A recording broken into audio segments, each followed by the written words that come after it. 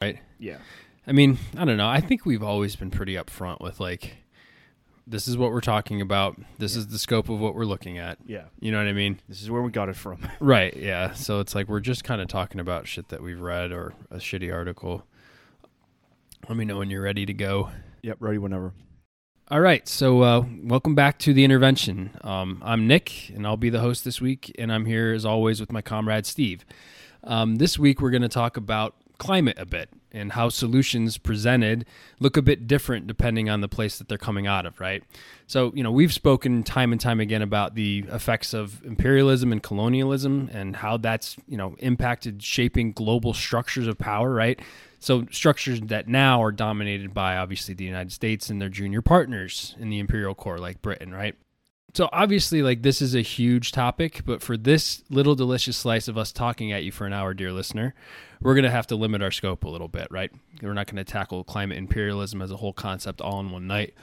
So basically what I want to talk about is how the United States and, again, its junior partners use their dominant position in the capitalist world order to kind of artificially limit the horizons of would-be solutions to climate and outright bury alternatives to capitalism's so-called solutions.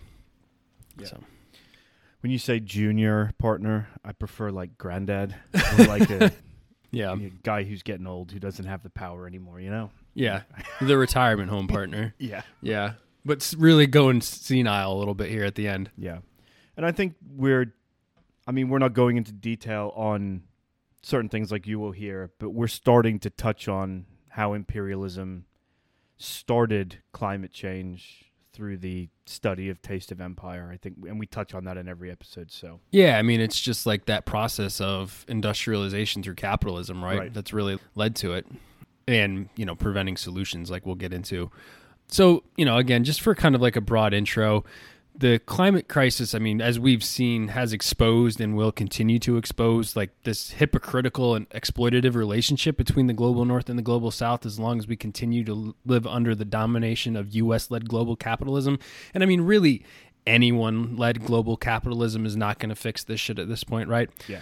But capitalism, because it's premised upon the interminable extraction and commodification of resources and human labor, but under imperialism, the resources and lives of Latin America, Africa, and Asia, like they disproportionately fuel the consumption machine of the imperial core, right?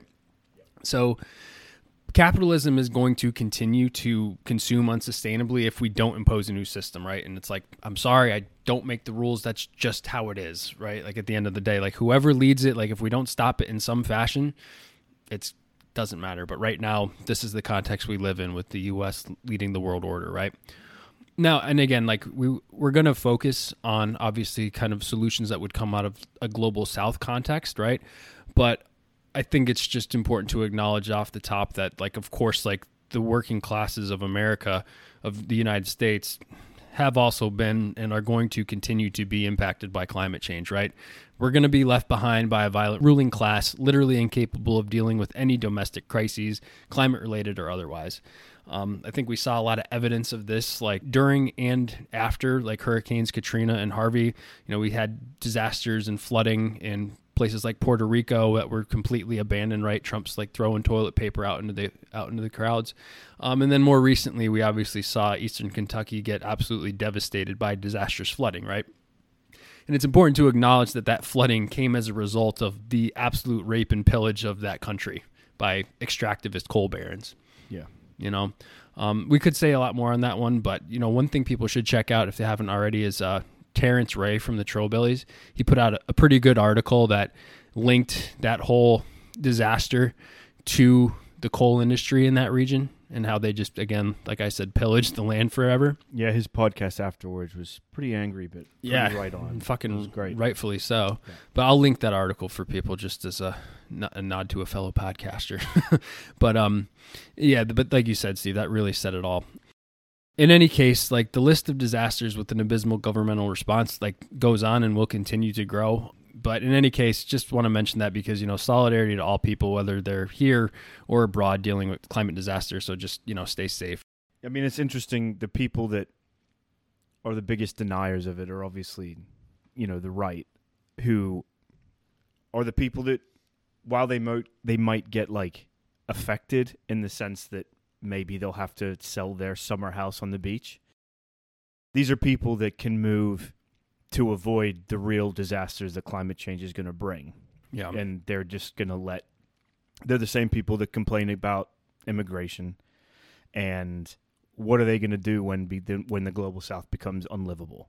Yeah. And these people, working people are going to have to come somewhere to be able to survive.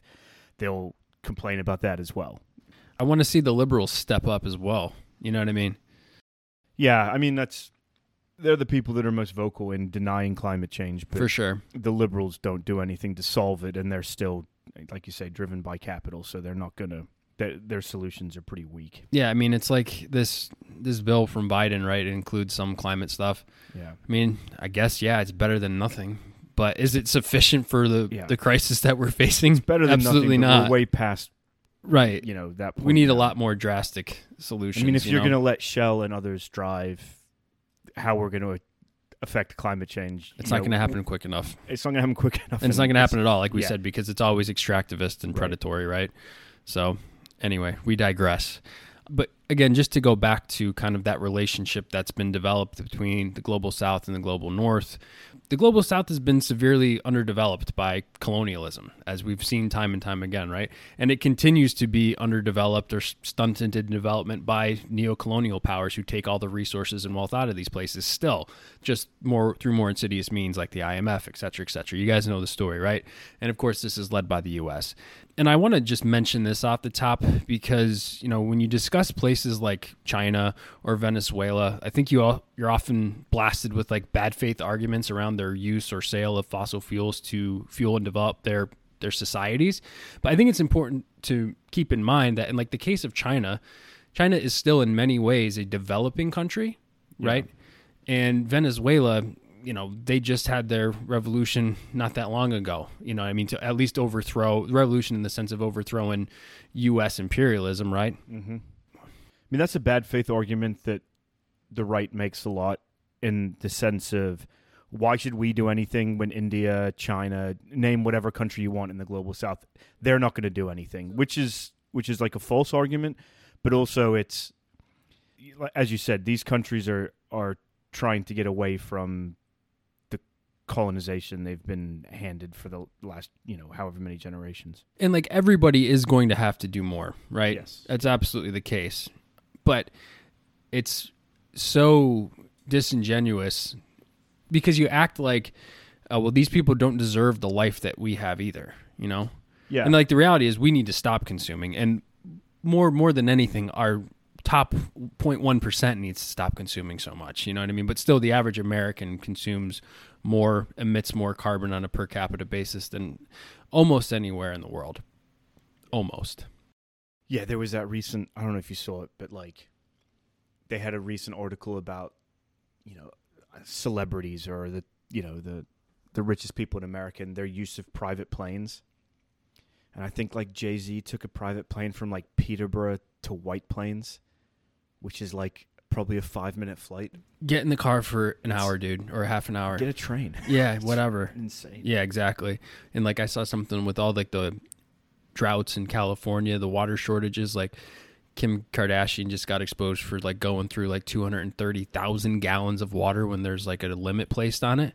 It's like these people are insane. So, I mean, again, there's a layer of stratification, obviously, between the U.S. and the rest of the world, and then there's just an ungodly chasm between, the elites and the other, and the rest of the working class, I mean, you can, and people will argue, we're kind of getting off, I don't know, doing some tangents here, but, people will argue about developing nations still building coal or burning coal and that being, that's the problem. But like when you just look at overall climate change, all you have to do is look at Phoenix.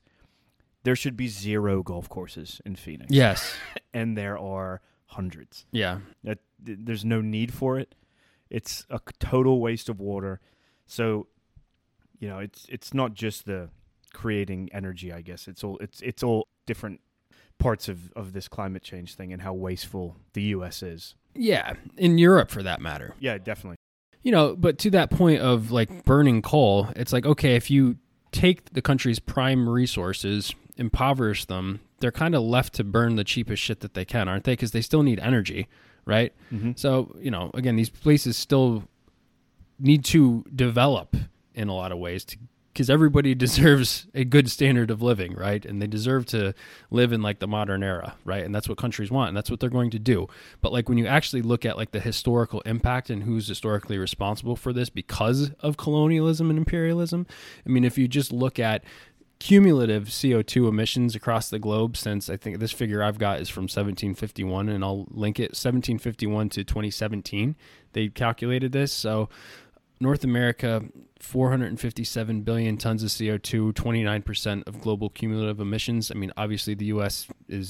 leads the charge on that. It's a quarter. It's 25% of cumulative total over that time span. The EU, 353 billion tons of CO2 cumulative. That's 22%. That's 50% right there. Right. So, and then, you get China and 200 billion tons, which is 12.7%. But like, then again, you have to get into this area of like, let's have a discussion on a per capita basis, right?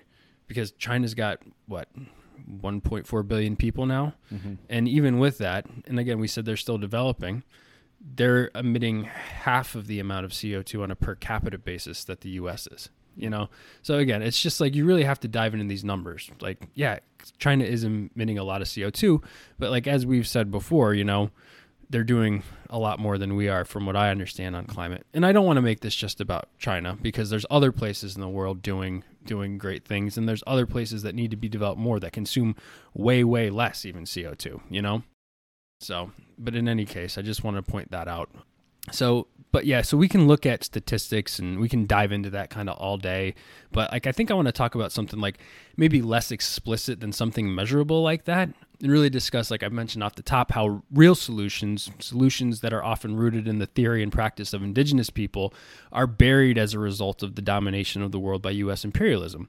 And I think the way I want to do this is to just do a comparison between two climate documents, the Green New Deal, and compare it to the Cochambamba Peoples Agreement, which came out in 2010. So just for some background on the two documents, I mean, everybody listening may have some level of familiarity with at least the Cochambamba. I'm assuming you know about the Green New Deal. But just as a quick refresher, the Green New Deal is formally known as House Resolution 109, and it was introduced by a cohort of representatives led by AOC in 2019 into the U.S. House of Representatives, right? And I think it's important to recognize that this was a resolution, not a bill, meaning that even if it were agreed to by the legislature, it would have no binding effect, right? It was just simply to, I think, call attention, which, there's a place for calling attention to problems, right?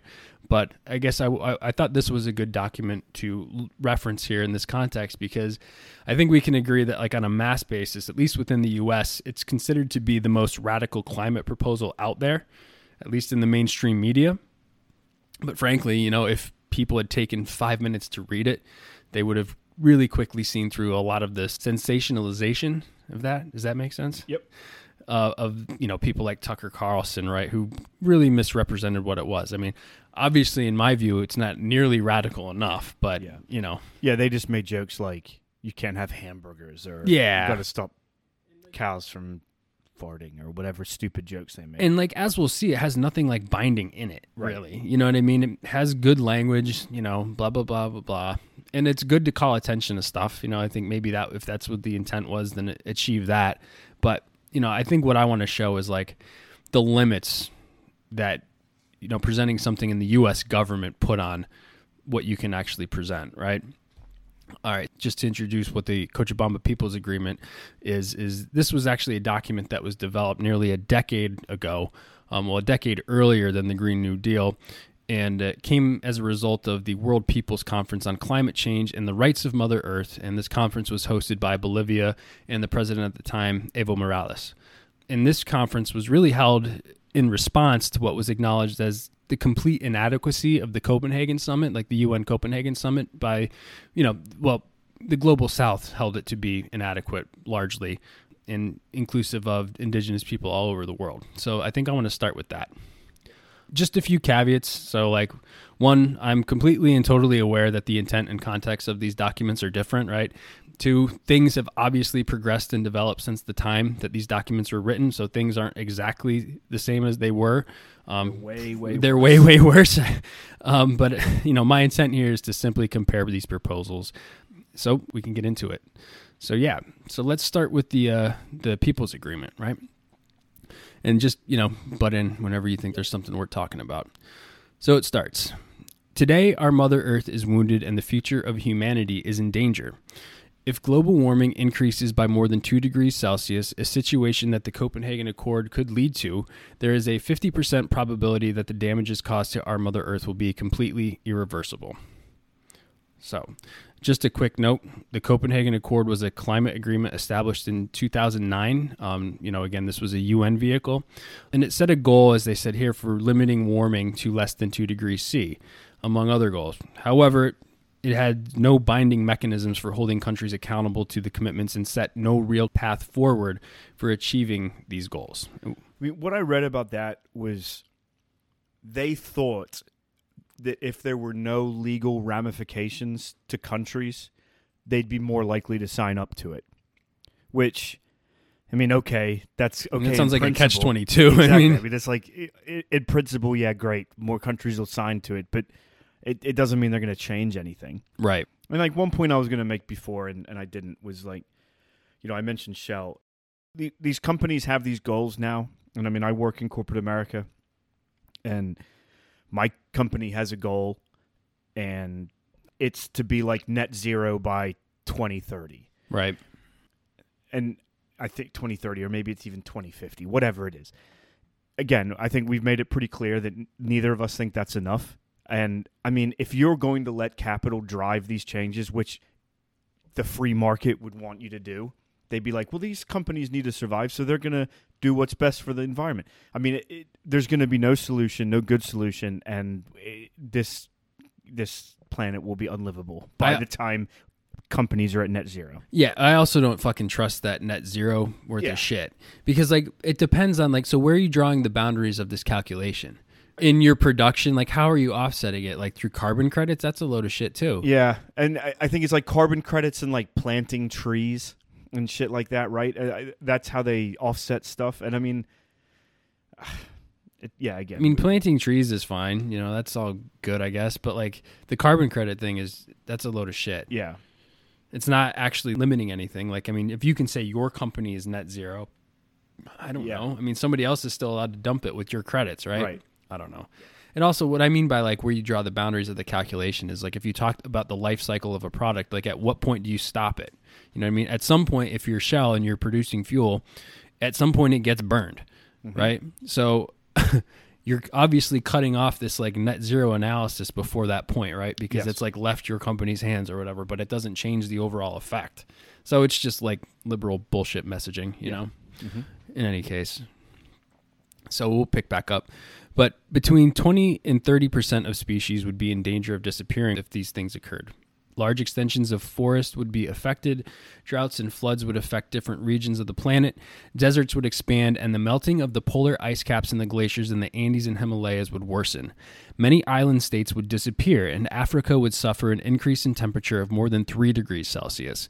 Likewise, the production of food would diminish in the world, causing catastrophic impact on the survival of inhabitants from vast regions in the planet, and the number of people in the world suffering from hunger would increase dramatically, a figure that already exceeds 1.02 billion people. The corporations and governments of the so-called developed countries, in complicity with a segment of the scientific community, have led us to discuss climate change as a problem limited to the rise in temperature without questioning the cause, which is the capitalist system. So, right there, off the jump, we get that. You're not going to get that in the Green New Deal, as we'll see. They're naming the enemy. Yeah. Which is important to do. Yeah, definitely. So, a lot of the arguments on the right are, well, the country, things might get warmer, and that'll just mean we can farm more in the north. That doesn't help the global south, which is going to be unlivable. And, that's just such a bullshit, stupid argument based on nothing except their feelings. Yeah. Yeah, it's you just want to throw that back in their face. Facts don't care about your feelings. Yeah. They really don't. Yeah. And this is why we need international solidarity, Mm-hmm. We confront the terminal crisis of a civilizing model that is patriarchal and based on the submission and destruction of human beings in nature that accelerated since the Industrial Revolution. The capitalist system has imposed on us a logic of competition, progress, and limitless growth. This regime of production and consumption seeks profit without limits, separating human beings from nature and imposing a logic of domination upon nature transforming everything into commodities: water, earth, the human genome, ancestral cultures, biodiversity, justice, ethics, the rights of peoples, and life itself. So the other argument you hear from the right a lot is, like, I think Trump said it. I forget if it was to do with a pipeline or extraction. I forget. I mean, the same thing. But, he made that thing like, oh, what, we're going to kill a frog. Did you hear that? Yeah. When he said that? I mean, like, there's no understanding or appreciation of, like, they say, biodiversity and just, like, ecosystems in general. Mm-hmm. And it's just such a stupid, like, again, feeling-based argument. That Absolutely. You just, you see a frog in your garden and you just think, like, oh, they're going to kill a frog, whatever. But, I mean, these things are very delicately balanced and we are destroying them. Absolutely. I mean, that's amazing. Like, when you read stuff now about, like, the threat to, everything, but marine life in particular. Yeah. Like, I don't know, like, so many places rely on fish for food. Like, a lot of fish. Like, we're in big trouble. Yeah. I don't know, these people. And, like, then to the other point about Trump making stupid comments like that, it's just like the indigenous people are fucking invisible. Yeah. Like, it's just monstrous. Yeah. But anyway. Under capitalism, Mother Earth is converted into a source of raw materials and human beings into consumers and a means of production, into people that are seen as valuable only for what they owned and not for what they are. These people have read Marx, buddy. Yeah. Capitalism requires a powerful military industry for its processes of accumulation and imposition of control over territories and natural resources, suppressing the resistance of the peoples. It is an imperialist system of colonization of the planet. So it's worth noting that if it were a country, the U.S. military would be considered the 8th largest polluting nation on the planet. I think it's the 8th. It's something like that. Either way, it's way too high. So, yet another reason that the military-industrial complex must be completely dismantled. But we're always under threat. Yeah. It's like, to get off topic again, but the student loan stuff that comes up today. Yeah. It's like, oh, where are we going to get the money for this? I don't know. Maybe we should stop funding the military and stop trying to recruit people by, the basically threat of not getting an education and hanging that over their head. Maybe we should just stop that. Yeah. Because you know what? You're paying for these military people to go to school anyway. Right. You know what I mean? Mm-hmm. So, I don't know. Whatever. Humanity confronts a great dilemma: to continue on the path of capitalism, depredation, and death, or to choose the path of harmony with nature and respect for life. It is imperative that we forge a new system that restores harmony with nature and among human beings. And in order for there to be a balance with nature, there must first be equity among human beings. So again, like we talked about, like, let the developing countries develop equitably, right? We propose to the peoples of the world the recovery, revalorization, and strengthening of the knowledge, wisdom, and ancestral practices of indigenous people, which are affirmed in the thought and practices of, quote, living well, recognizing Mother Earth as a living being with which we have an indivisible, interdependent, complementary, and spiritual relationship. To face climate change, we must recognize Mother Earth as the source of life and forge a new system based on the principles of harmony and balance among all and with all things, complementarity, solidarity, and equality, collective well-being, and the satisfaction of the basic necessities of all. People in harmony with nature, recognition of human beings for what they are, not what they own, elimination of all forms of colonialism, imperialism, and interventionism, and peace among the peoples and with Mother Earth. The model we support is not a model of limitless and destructive development. All countries need to produce the goods and services necessary to satisfy the fundamental needs of their populations, but by no means can they continue to follow the path of development that has led to the richest countries to have an ecological footprint 5 times bigger than what the planet is able to support. Currently, the regenerative capacity of the planet has been exceeded already by more than 30%. If this pace of overexploitation of our Mother Earth continues, we will need 2 planets by the year 2030. In an interdependent system in which human beings are only one component, it is not possible to recognize rights only to the human part without provoking an imbalance in the system as a whole. To guarantee human rights and to restore harmony with nature, it is necessary to effectively recognize and apply the rights of Mother Earth. For this purpose, we propose the attached project for the Universal Declaration on the Rights of Mother Earth, in which it's recorded that it has the right to live and to exist, the right to be respected, the right to regenerate its biocapacity and to continue its vital cycles and processes free of human alteration, the right to maintain their identity and integrity as differentiated beings, self-regulated and interrelated, the right to water as the source of life, the right to clean air, the right to comprehensive health, the right to be free of contamination and pollution, free of toxic and radioactive waste, the right to be free of alterations or modifications of its genetic structure in a manner that threatens its integrity or vital and healthy functioning, and the right to prompt and full restoration for violations to the rights acknowledged in this declaration caused by human activities. So imagine if, as an enforcement mechanism in the UN, they actually set up a climate court and you could sue a company for violating one of these rights. That's what we would need. Honest to God. Yeah. Like, you pollute. You pollute the air, you pollute the water, you go to climate court. Yeah. I mean, seriously. It's never going to happen. But no, I know. It's what we need. Right. But that's the point, is like these are the solutions that Yeah. that these people are putting out here that would actually be what we need if you could take this structure and apply it into like an international body like the UN should be, not completely dominated by the imperial core. Yeah. The, quote, shared vision seeks to stabilize the concentrations of greenhouse gases to make effective the Article 2 of the United Nations Framework Convention on Climate Change, which states that, quote, the stabilization of greenhouse gases concentrations in the atmosphere to a level that prevents dangerous anthropogenic inferences for the climate system. Our vision is based on the principle of historical, common, but differentiated responsibilities to demand the developed countries to commit with quantifiable goals of emissions reductions that will allow it to return the concentrations of greenhouse gases to 300 ppm, which is parts per million, therefore the increase in the average world temperature to a maximum of 1 degree C. So half, they're saying, is what's needed actually to make sure that, it's still livable and everybody can still develop sustainably. Emphasizing the need for urgent action to achieve this vision, and with the support of peoples, movements, and countries, developed countries should commit to ambitious targets for reducing emissions that permit the achievement of short-term objectives while maintaining our vision in favor of balance in the Earth's climate system in agreement with the ultimate objective of the Convention. The shared vision for long-term cooperative action in climate change negotiations should not be reduced to defining the limit on temperature increases and the concentration of greenhouse gases in the atmosphere, but also incorporate in a balanced and integral manner measures regarding capacity building, production and consumption patterns, and other essential factors such as the acknowledging of the rights of Mother Earth to establish harmony with nature.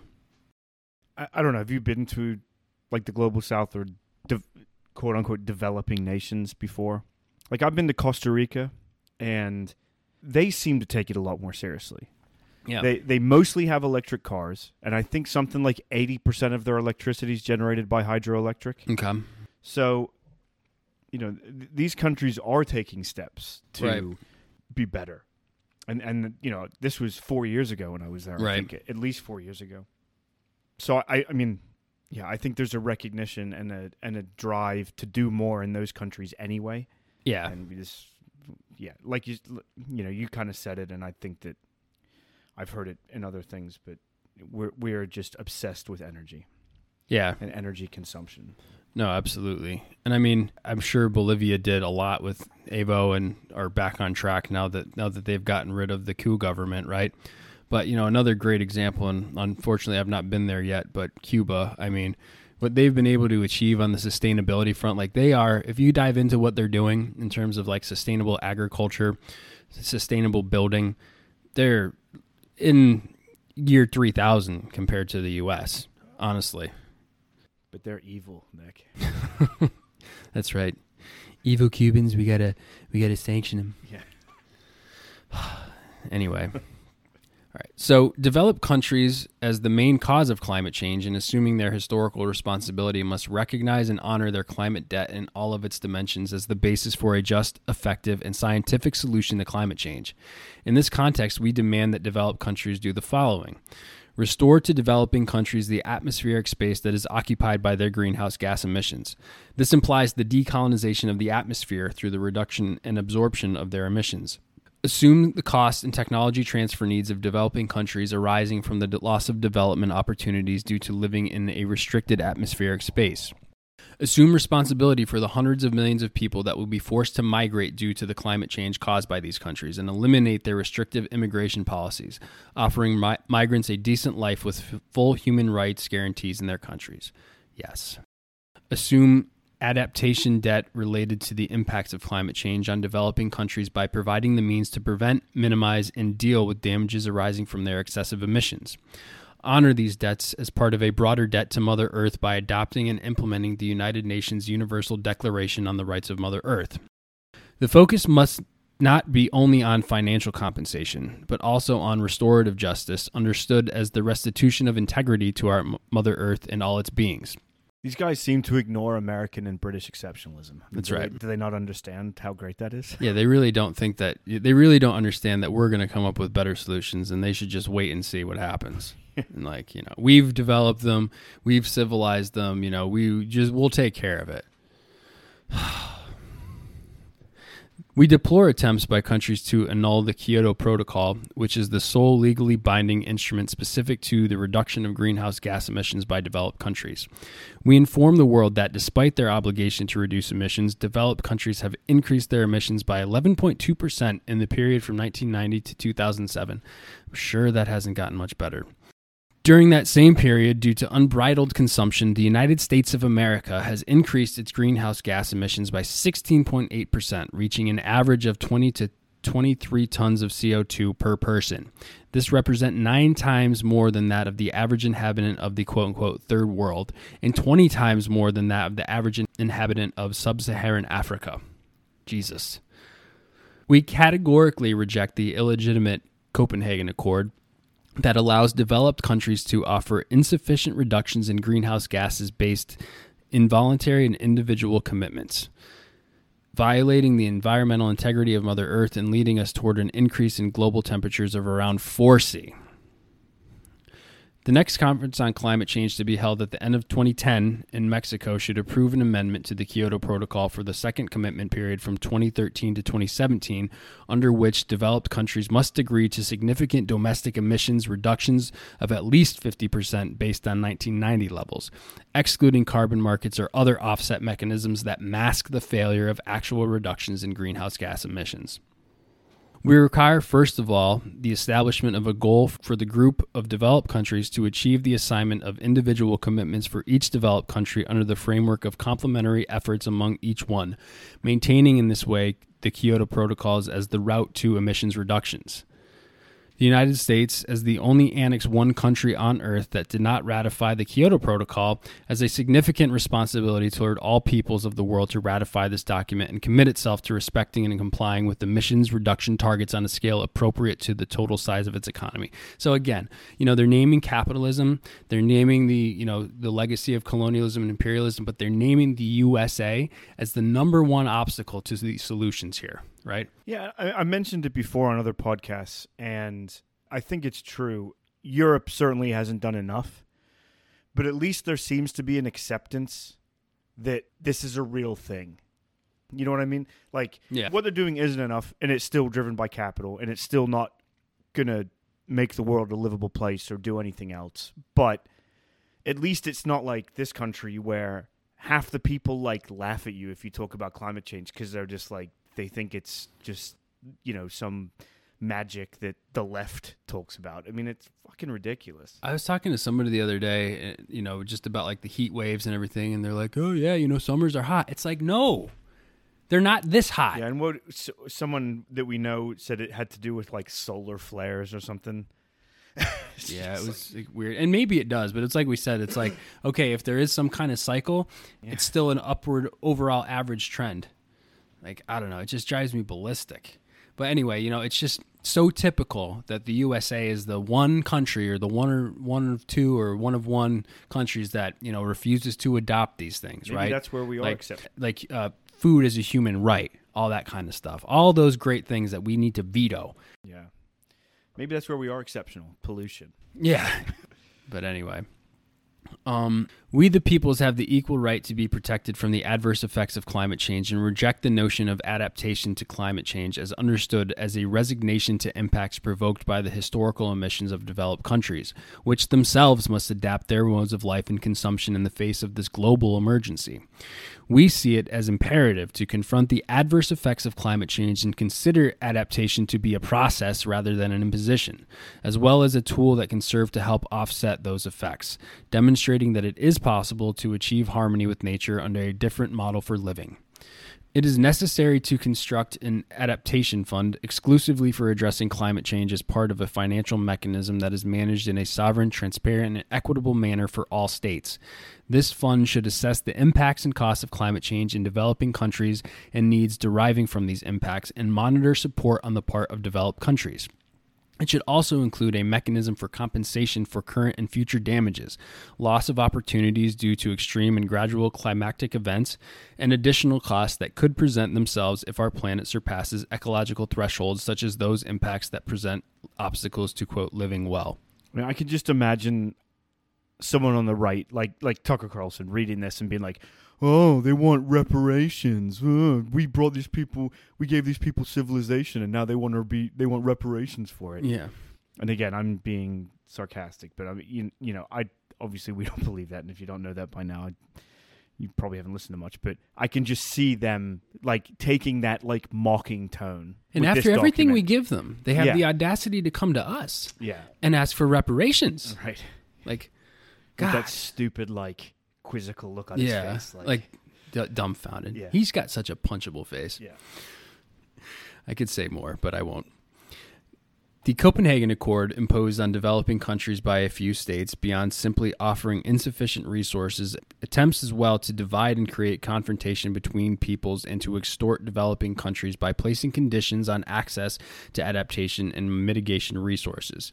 We also assert as unacceptable the attempt in processes of international negotiation to classify developing countries for their vulnerability to climate change, generating disputes, inequalities, and segregation among them.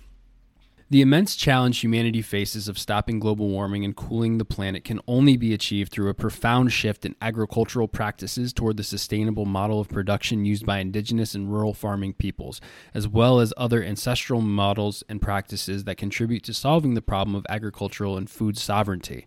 Yeah, so like local production. We don't need to ship fresh fish, wherever you want it from to your restaurant on the East Coast the next day. Yeah, you don't need that. When I lived in Phoenix, there's these high-end restaurants that serve sushi in Phoenix. That shouldn't be possible. Yeah. You should not be able to get oysters or sushi in Phoenix.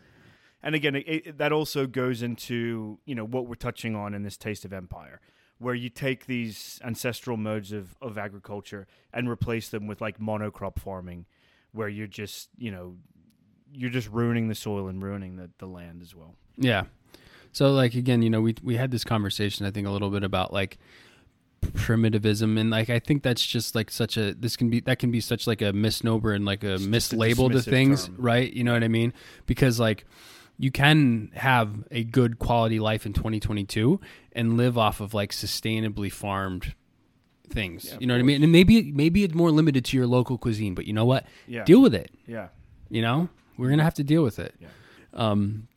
But to get back into it, this is understood as the right of peoples to control their own seeds, lands, water, and food production, thereby guaranteeing through forms of production that are in harmony with Mother Earth and appropriate to local cultural contexts, access to sufficient, varied, and nutritious foods in complementarity with Mother Earth, and deepening the autonomous, participatory, communal, and shared production of every nation and people.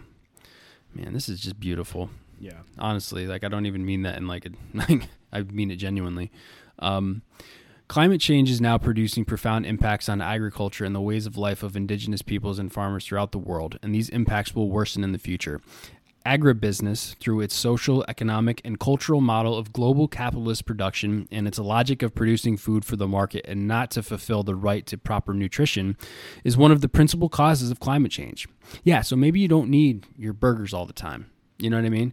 And again, it's not to blame people that just, are poor and tired from capitalism, from working all day, that, sometimes you just want to go to McDonald's. It's the system that creates that situation where you feel like you have nothing to do but go to McDonald's. Not only nothing to do, but the system, because of how far we're shipping goods and shipping foodstuffs, it's expensive to eat healthily. Absolutely. And it shouldn't be. Like, no. If grocery stores were filled by the local farms, and sustainable farming, the prices wouldn't be like, oh, we had to import a kiwi from New Zealand and therefore it's $5 for a kiwi, you know? I don't know. There was a documentary a while ago, and I don't know what it certainly wasn't our politics, but it made the point of like, it had a poor family on a diet of trying to go to shop at a grocery store and buy vegetables. And it was like, do I buy $5 of broccoli to feed my family of 4 and then have to buy other stuff? Or do I go buy a $1 burger from McDonald's? Yeah. You know, and so that's another part of capitalism that just they make, and then people will complain about healthcare and the cost of healthcare. Well, this whole system is driving people to eat unhealthily and to eat unsustainably, then get unhealthy, then healthcare costs a lot of money, and it's just a totally unsustainable model when you look at climate change and healthcare and the effects on people. Yeah, I mean, and not to mention that like these local farmers, like they just like can't compete in this environment, right? In the environment where there are factory farms like out in the Midwest just like turning out, or in the South turning out chicken, in the Midwest churning out cattle, right? And you know what? That does have a big impact. So you know what I mean? So like he can talk about like cows farting all he wants, but there is a problem with factory farming from like a just, you know, humanity perspective in terms of just being like treating animals humanely. Yeah. And like, I don't want to be like holier than thou. Like I eat meat and stuff like that. And, Same. you know, but I don't think me just personally, like, and like I try to do things right, but like me being vegan as an individual, I have no problem with people making that choice, but like, you're not changing the world by making that individual choice. It's a much bigger system, and I'm not condemning anybody that makes that choice either. You know? Yeah, I have one of my friends in Europe. We were talking about climate change, and he was visiting, and we were recycling, and he was like, "Yeah, you should definitely recycle, but until we change how farming's done, it's not going to make that much of a difference." And it was like an interesting point. Right. Yeah, absolutely. So, but getting back to agribusiness, what the Cochambamba People's Agreement says about it, but its technological, commercial, and political approach only serves to deepen the climate change crisis and increase hunger in the world. For this reason, we reject free trade agreements and association agreements and all forms of the application of intellectual property rights to life, current technological packages, including agrochemicals and genetic modifications, and those that offer false solutions, biofuels, geoengineering, nanotechnology, etc., that only exacerbate the current crisis. Yes. We similarly denounce the way in which the capitalist model imposes mega infrastructure projects and invades territories with extractive projects, water privatization, and militarized territories, expelling indigenous peoples from their lands, inhibiting food sovereignty, and deepening socio-environmental crises. We demand recognition of the right of all peoples, living beings, and Mother Earth to have access to water, and we support the proposal of the government of Bolivia to recognize water as a fundamental human right. It's amazing to me that the world can't agree on that. Yeah, was it the Dollop that did a podcast about, like, was it Fiji Water or one of those people that own like a bunch of the aquifers in California? Oh, really? I don't know if it was them or they. I think it was the Dollop. Did something about water in California and this family that owns like just about all of it. It's crazy. Well, I thought like one of the big things, I mean, that could be part of it. The other part that I know about what goes on in California is so much of it is used to water like the pistachio farms of like this really rich family. Yeah. But like that might be the same family that owns. It probably is. Yeah. It's ungodly amounts of water though. Yeah. That like, as all the reservoirs out west dry up and drought hits that, but we still need to make sure Costco has their 10-pound bags of pistachios. Right? The definition of forests used in negotiations of the United Nations Framework Convention on Climate Change, which includes plantations, is unacceptable. Monoculture plantations are not forests. Therefore, oh my God, they include wow, I didn't know that. Therefore, we require a definition for negotiation purposes that recognizes the native forest, jungles, and the diverse ecosystems on Earth. The United Nations Declaration on the Rights of Indigenous Peoples must be fully recognized, implemented, and integrated in climate change negotiations. The best strategy and action to avoid deforestation and degradation and protect native forests and jungles is to recognize and guarantee collective rights to lands and territories, especially considering that most of the forests are located within the territories of indigenous peoples and nations and other traditional communities. So it's like we say all the time, it's like, who are the land protectors? Who are the people that care? And it's, a segment of those people are writing this document, so we should listen. We condemn market mechanisms such as REDD, reducing emissions from deforestation and forest degradation, and its versions plus and plus, which are violating the sovereignty of peoples and their right to prior, free, and informed consent, as well as the sovereignty of national states, the customs of peoples, and the rights of nature. I'll need to look into that. I don't know anything about it.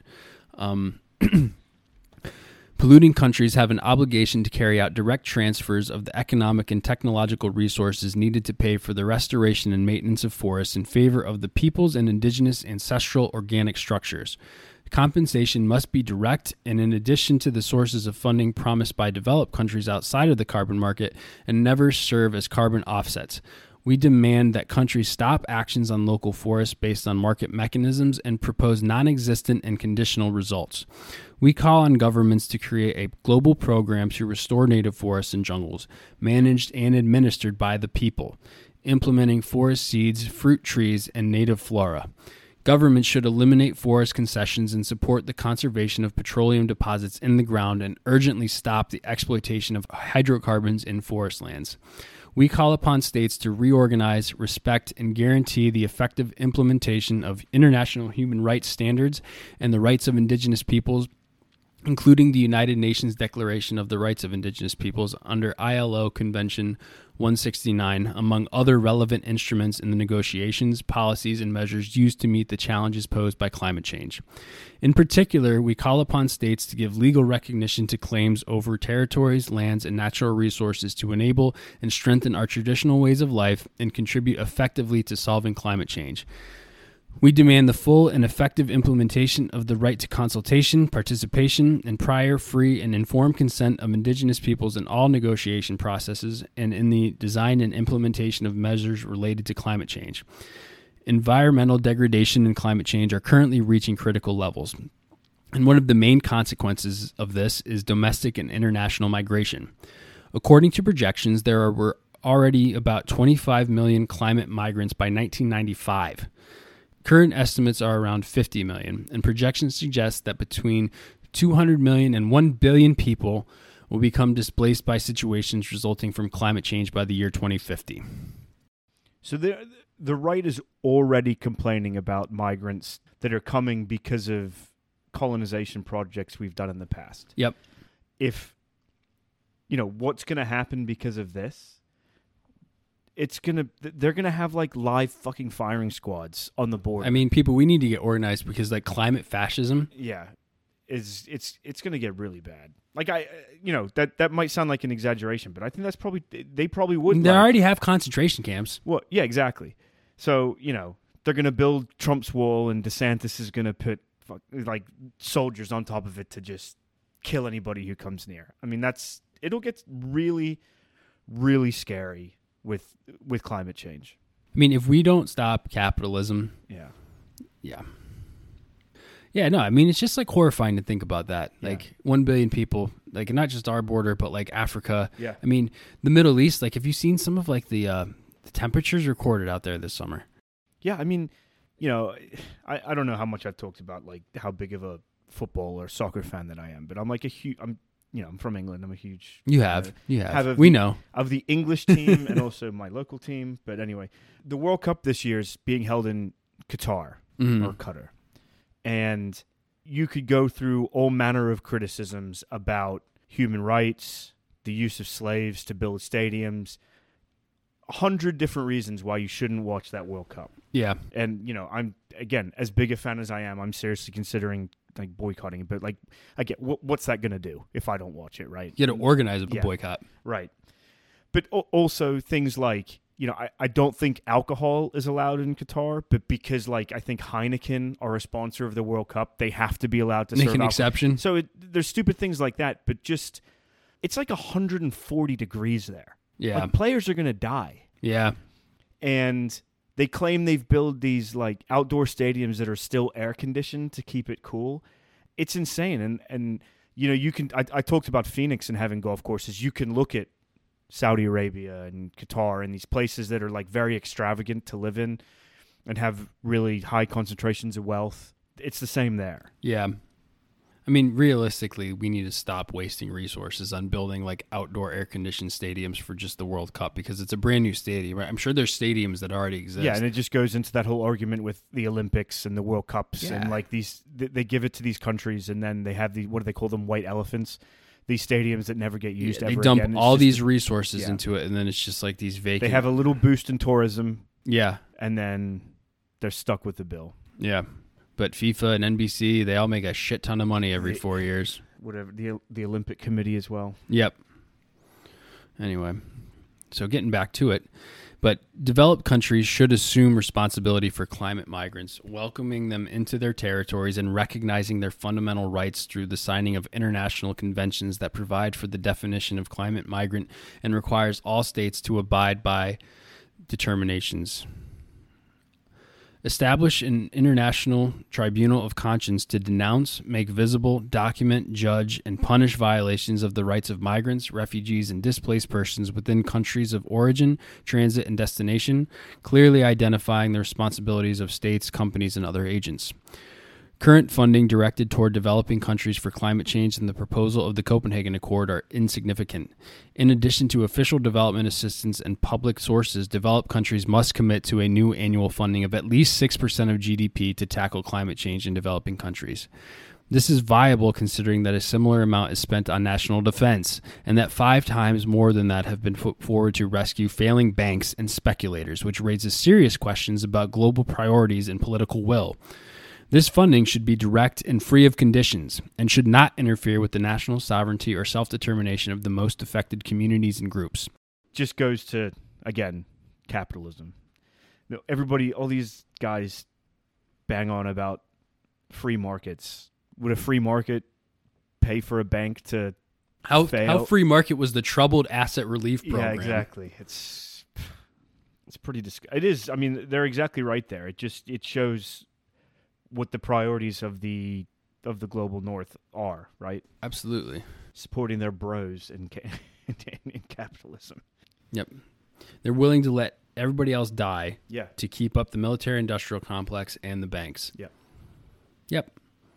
In view of the inefficiency of the current mechanism, a new funding mechanism should be established at the 2010 Climate Change Conference in Mexico, functioning under the authority of the Conference of the Parties under the United Nations Framework Convention on Climate Change and held accountable to it, with significant representation of developing countries to ensure compliance with the funding commitments of Annex 1 countries. It's okay, we know you guys are going to do it, so we need to step up and be the adults in the room. It's funny how that always falls on developing nations to do that stuff, right? We're just like the spoiled brats of the world. That's really what it is. We're just like the spoiled, whining brats. Yeah. We're the Kardashians of the world. Seriously, we all need to just grow up and start taking this stuff seriously. And I do think that the denialism is ebbing. I don't disagree that it still exists to a frightening extent. Yeah. And sometimes, man, I wonder do these people, these right-wing politicians or even the liberal Democrats who downplay it, do they know the extent and they're just so caught up in this system, they're so beholden to it that they can't do anything but continue to try to play the game to maintain the system, you know what I mean? Yeah, that's it. You're exactly right. But I mean, the part that I don't get right is these people also have children and grandchildren. Yeah. Do they not want the world to be livable when their grandchildren grow up? Yeah, I don't know. I think is money that? I guess it's that important to them. Maybe they are lizard people. I don't. I don't know. Globalists. I'm joking, but no. But they are inhuman. They are sick people that really... Did that whole lizard people thing come from just like kind of what you insinuated there? Like people saying that people were inhuman? I don't know what it is. It just morphed into they're actually lizard people. Yeah, they're just like unfeeling reptiles. I don't know, but I mean, like, if it didn't get into such like a weird place, like it is a good like metaphor. Yeah, but, the scary like, thing about all those types of things, if you follow the people that say them, it gets to anti-Semitism. Yeah, we get right away. We get to Jewish international banking like there's quick. It's like one step. Yeah. Ugh. Anyway. It has been stated that developed countries significantly increased their emissions in the period from 1990 to 2007, despite having stated that the reduction would be substantially supported by market mechanisms. The market doesn't work. The carbon market has become a lucrative business. This is still how Elon Musk makes his money. He doesn't make his money on Teslas. He makes his money on carbon credits. The carbon market has become a lucrative business commodifying our Mother Earth. It is therefore not an alternative for tackling climate change, as it loots and ravages the land, water, and even life itself. The recent financial crisis has demonstrated that the market is incapable of regulating the financial system, which is fragile and uncertain due to speculation and the emergence of intermediary brokers. Therefore, it would be totally irresponsible to leave in their hands the care and protection of human existence and of our Mother Earth. We consider inadmissible that current negotiations propose the creation of a new mechanism that extend and promote the carbon market, for existing mechanisms have not resolved the problem of climate change nor led to real and direct actions to reduce greenhouse gases. It is necessary to demand fulfillment of the commitments assumed by developed countries under the United Nations Framework Convention on Climate Change regarding development and technology transfer, and to reject the technology showcase proposed by developed countries that only markets technology. It is essential to establish guidelines in order to create a multilateral and multidisciplinary mechanism for participatory control, management, and evaluation of the exchange of technologies. These technologies must be useful, clean, and socially sound. Likewise, it is fundamental to establish a fund for the financing and inventory of technologies that are appropriate and free of intellectual property rights. Patents, in particular, should move from the hands of private monopolies to the public domain in order to promote accessibility and low cost. So that's one thing that actually absolutely drives me ballistic with these like patents. Like one thing that you always hear about, like, you know, we talked about, I think, Monsanto on one episode, right? But just in the whole concept of patents, right? Like, used to hear this getting thrown out about China is like, oh, they steal our intellectual property. Yeah. And it's like, I don't give a fuck. Yeah. If that intellectual property and technology is going to like maybe go Enrich to like their lives. Improving somebody's life or like improving the environment, I don't care. Yeah. I don't care. Yeah, I mean, you hear a lot about that from what I've heard with China on intellectual property theft is to do with like processes of making chemicals or making other things. But even that, right? So that means if you want to look at that in terms of climate change, it's still bad because it's still extraction. But it takes out the whole transporting stuff from the U.S. to China. So it'll take out a certain percentage of carbon use. Yeah. Right? And yeah, I mean, yeah, I'm the same as you. Yeah, like I don't care. Like let them like take it out. We should. I mean, it's the same thing to get into. It was like the argument with vaccines. Absolutely, that's exactly where I was going. Yeah, when they were like, we should not give these patents to anybody. So Pfizer keeps making money. Yeah, exactly. And like it's no wonder that people don't trust the pharmaceutical industry. And I'm not saying don't get like vaccinated or anything like that, but you know what? There's a reason, a deep-seated, often misplaced, very often misplaced. But there's a reason that these people don't trust us because they are money-grubbing scumbags. Right.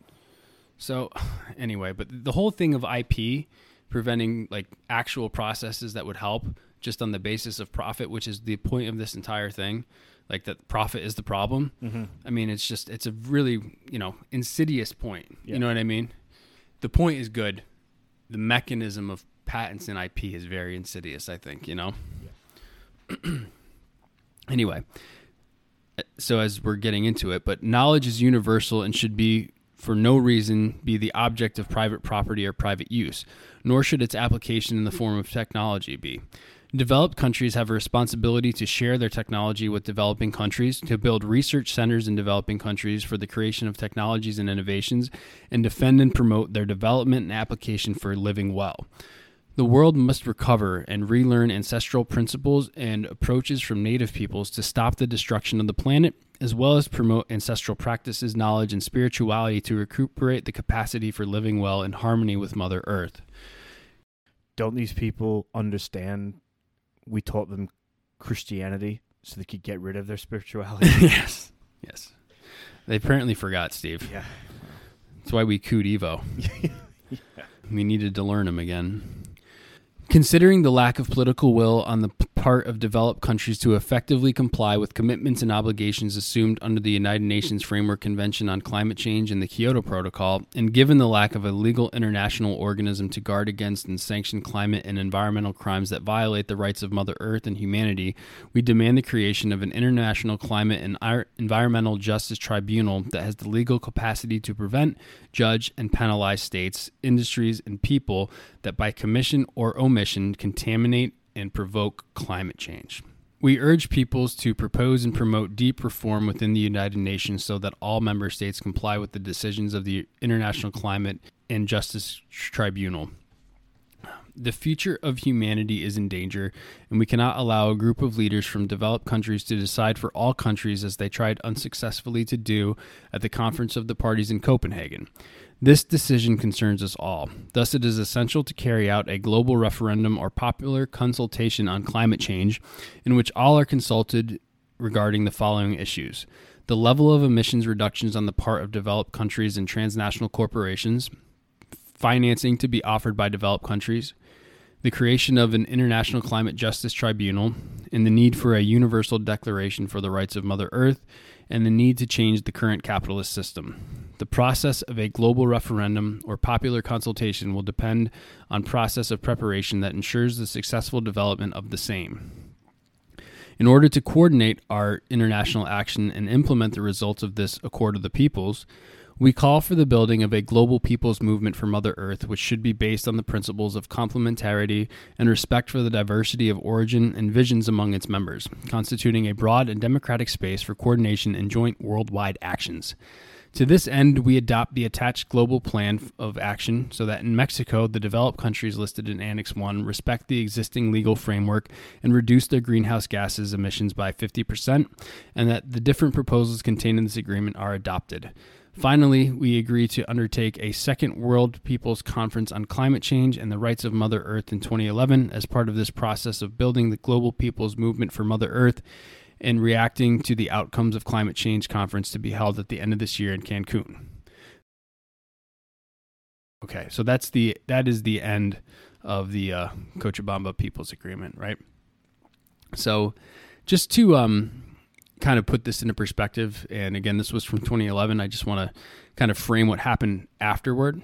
So I pulled this little excerpt from this book called Climate Solutions Beyond Capitalism by Tina Landis, and it's fantastic and generally like optimistic because it says that there are solutions out there. We just need to have the will to do it and, the system to do it.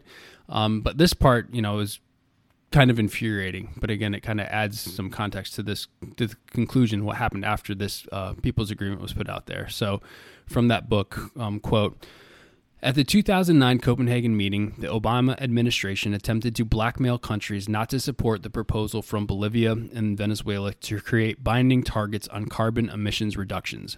Behind the scenes, it told countries they would not receive climate adaptation aid if they did not vote for the U.S. version of the accord. A few months later, Bolivian President Evo Morales convened the World People's Conference on Climate Change and the Rights of Mother Earth in Cochambamba, attended by 15,000 delegates, which denounced the inadequacy of Copenhagen and accounted for clear, binding targets to limit global warming to 1°C, as we read. The U.S. government and other imperialist countries boycotted the event. A decade later, they helped overthrow Morales in a military coup.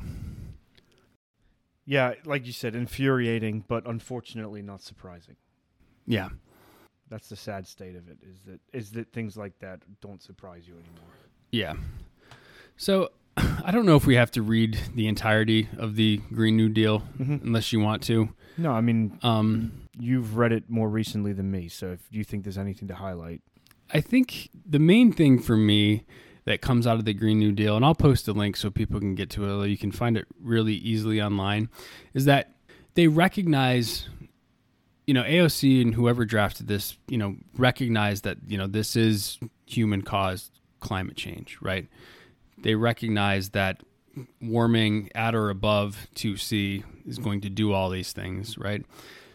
But you don't see the solutions that the Cochambamba People's Agreement calls for that are actually required, right?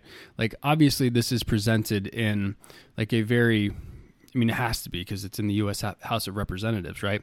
But it's a very insular-looking proposal. I mean, she states in there that about economic loss, right? Right. So, like, that's a key driving force for her is that, or for whoever wrote this, is that we're going to lose this much opportunity of gain, right, if we don't do something. Absolutely. So again, you know, it's still, it's something probably better than most of what the U.S. has put forth, but it's still driven by capital, right? Absolutely. And again, on the good side, you know, they recognize that, you know, certain things need to be, you know, basically granted as rights. You know what I mean? Yeah. But I don't know, man. It's just like I said off the top of starting with the People's Agreement, it's like off the jump, they name capitalism and imperialism as the enemy. Right. Explicitly. Yep. You know what I mean? And this is predicated upon, you know, again, like, so they resolved out of all this, right, that they it's the duty of the government to, you know, create this Green New Deal, to achieve net zero greenhouse gas emissions. I'm going to read a little bit of it here. To create millions of good, high-wage jobs. Yeah, good, right? To invest in infrastructure and industry of the United States. To secure for all people generations of clean air, water, climate and community resilience, healthy food, access to nature, and a sustainable environment. To promote justice and equity by stopping current, preventing future, and repairing historic oppression of indigenous people, communities of color, migrant communities, deindustrialized communities, depopulated rural communities, the poor, low-income workers, women, the elderly, the unhoused, people with disabilities, and youth. So again, she does get into it, right? Yeah, I mean, there's definitely good stuff in here. Yeah, there is. But again, like, no binding targets, right? And it's just, it all is within the capitalist context, I guess, is the big thing that I take away. Like, having read that and then reading Cochambamba, it's just... You made the point. It's radical in the grand scheme of the U.S. Yeah. But she obviously knew who her audience was, right? Yeah. It's just more the point that, like, you can't do anything but something like this in our current context. Yes. And that's right. insufficient. And the world recognizes it. And we and like, again, like our junior partners seem to be some of the few, and I'm sure there's other countries, right, like that are, and you know, and we got to be careful because it's not just, when we say they, it's like the ruling class. Mm-hmm. It's not necessarily the people. Yeah. No. Yeah. I don't know. Do you have anything to add to that? We kind of like, I thought, I know I was going through that. I just thought the most important thing was to actually read that People's Agreement. Yeah, because before you mentioned it to me a few weeks ago, I hadn't heard of it. And again, that probably goes a lot towards Mr. Obama's, blackmail of people to keep it under wraps. Right. Which is unfortunate. You know, that was a pretty fantastic, piece of writing. And unfortunately, he was cooed and nothing ever really happened. So, yeah, and I don't know how much actually came out of that. You know what I mean? Like the yeah, but I mean, like I mentioned, I do think the Global South does more than we do. Yeah, I don't disagree at all, man. Yeah. I mean, especially in places where, like, I mean, Evo he was an indigenous. I mean, he's still alive, but he was in a past life. He was an indigenous like union organizer. Yeah, so if you like. A person like that gets out there in the community and like his voice gets heard. I mean, in those places, means something. Bet your ass. You know what I mean? Like, of course. Yep. So I don't know. Hopefully this was like insightful to people. Again, I've been meaning to read this for a long time and really dive into it. I just think it's really interesting the way that, if you could actually like implement some of these things that they're calling for, because they're calling for like very concrete like bodies to be formed, right? Yeah. And concrete actions to move forward. And, if you could actually do that, then maybe we could actually do something. I mean, we might have to be even a little more strict now than we were in 2010. We should have listened back then. Yeah. I mean, every year that goes by now, it just becomes a year closer to annihilation for half the globe.